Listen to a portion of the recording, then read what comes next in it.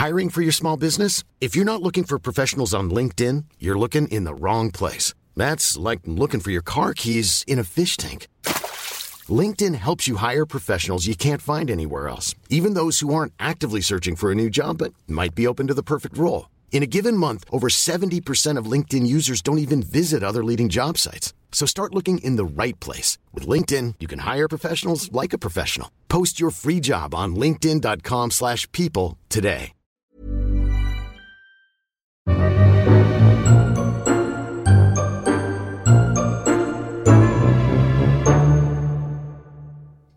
Hello and welcome back to the Forgotten Origins of Fairy Tales, the podcast where I look into the truth behind our best loved children's stories.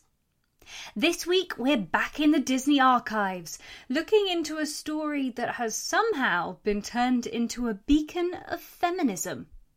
This week is all about Beauty and the Beast. As always, here's a brief summary of the story. But I should point out that this is the summary of the fairy tale, not the Disney film. Though they're similar, there are a few key differences, which I'll get into later. The fairy tale of Beauty and the Beast starts with a young girl who lived with her father and two sisters. They lived a good life in a big house, but due to some unfortunate events, her father lost all his money. They were forced to move into a smaller house, and the two older sisters kept on grieving for their former life. But Beauty kept her sadness to herself and tried her best to help her father. One day, though, her father found out there was a slight chance he could get back part of his fortune when one of his ships was spotted offshore. And the two older sisters started to demand all sorts of things. But Beauty just wanted her father to come back safe.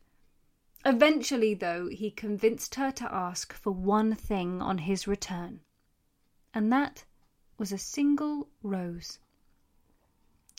After returning from the ship, though, the father got lost in the forest and wandered into a castle where he stayed for the night.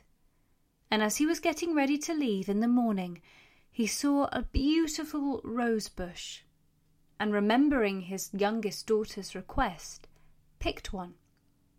But in that moment a beast appeared out of nowhere and caught him by the throat, and as the father begged for his life, he said that the rose was only for his daughter. And then the beast suddenly let him go, under the condition that he send his youngest daughter to him.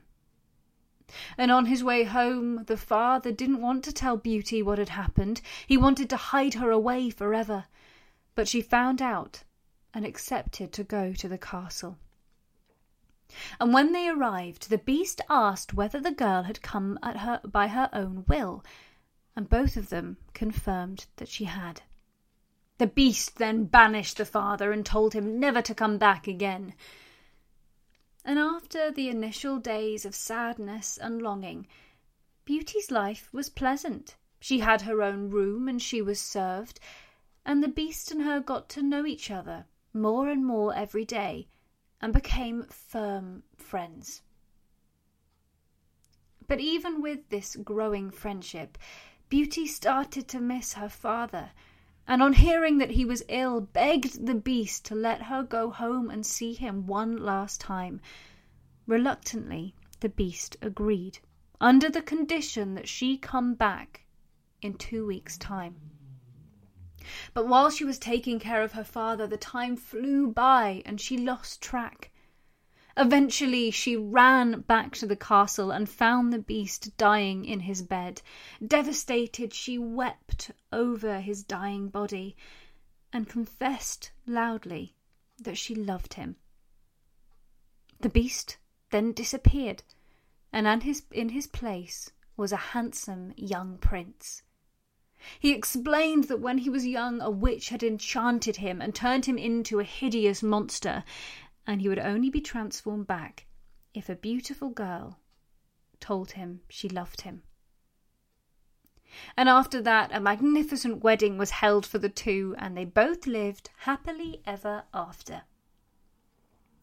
So just with Snow White, the modern version of Beauty and the Beast we know and love today was actually based on real-life people. I know that's hard to believe, but it actually was. Granted, there's no curse involved, but the inspiration behind the character of the Beast was a Frenchman called Petrus Gonsalves. Gonsalves was born with a medical condition we know today as hypertrichosis and causes abnormal hair growth all over the body. Gonsalves was born in 1537 in Tenerife off the coast of West Africa. And at a young age, he was singled out as different and subhuman. Many believed that he was cursed and made the sign of the cross if they ever crossed the child's path.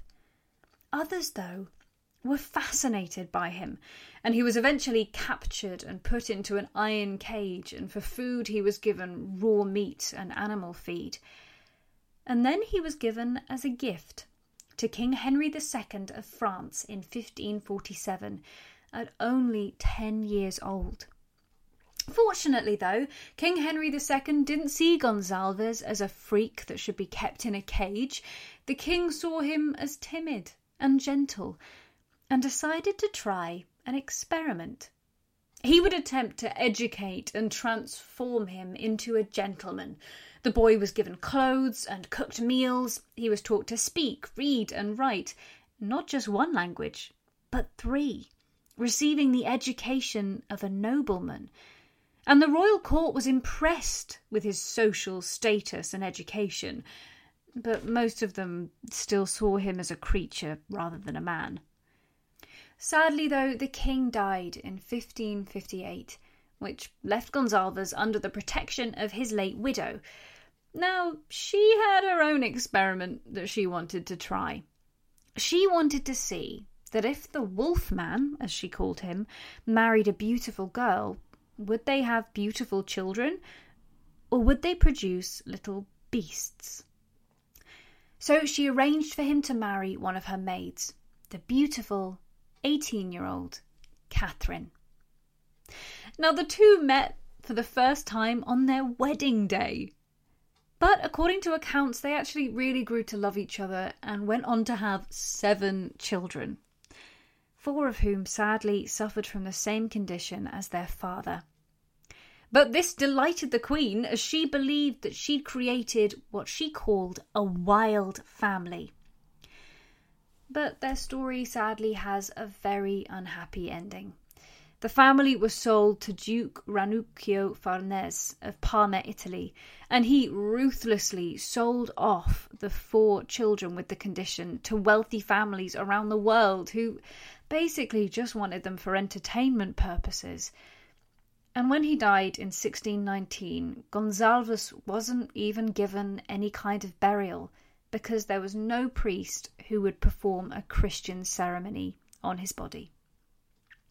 So this intriguing true story of Gonsalves and Catherine was then picked up by a French novelist, Gabrielle Suzanne de Villeneuve.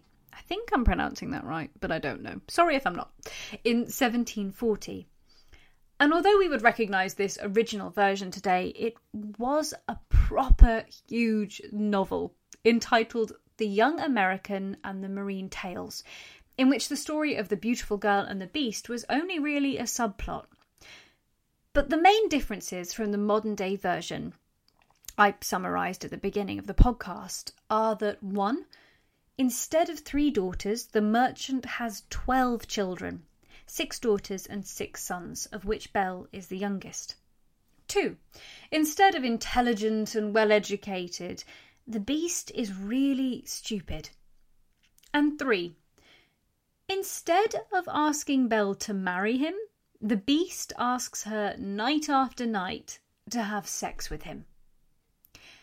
So we can kind of see why Disney didn't want to revive that part of the original.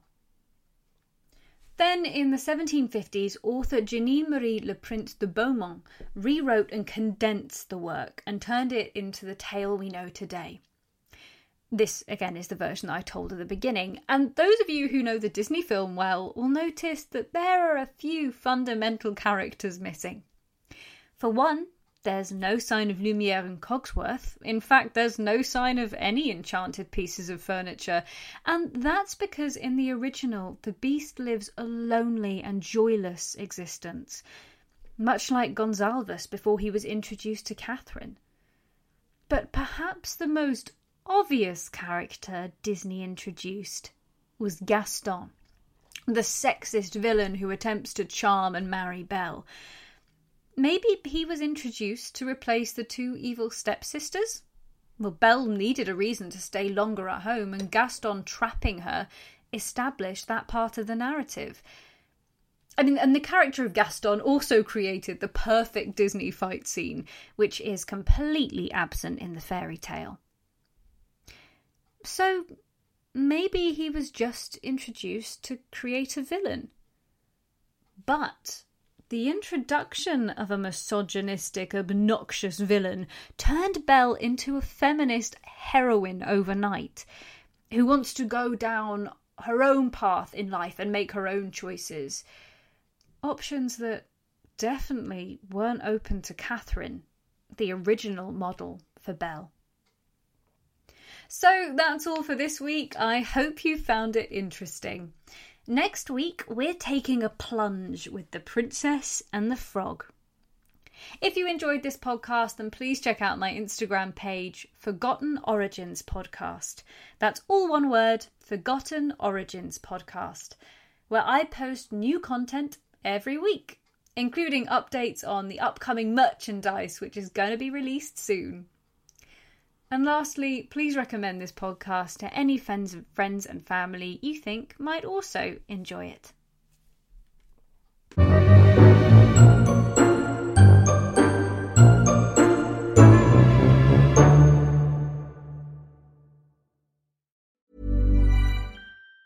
Even on a budget, quality is non-negotiable. That's why Quince is the place to score high-end essentials at 50 to 80% less than similar brands. Get your hands on buttery soft cashmere sweaters from just $60, Italian leather jackets, and so much more. And the best part about Quince, they exclusively partner with factories committed to safe, ethical, and responsible manufacturing. Elevate your style without the elevated price tag with Quince. Go to quince.com/upgrade for free shipping and 365-day returns.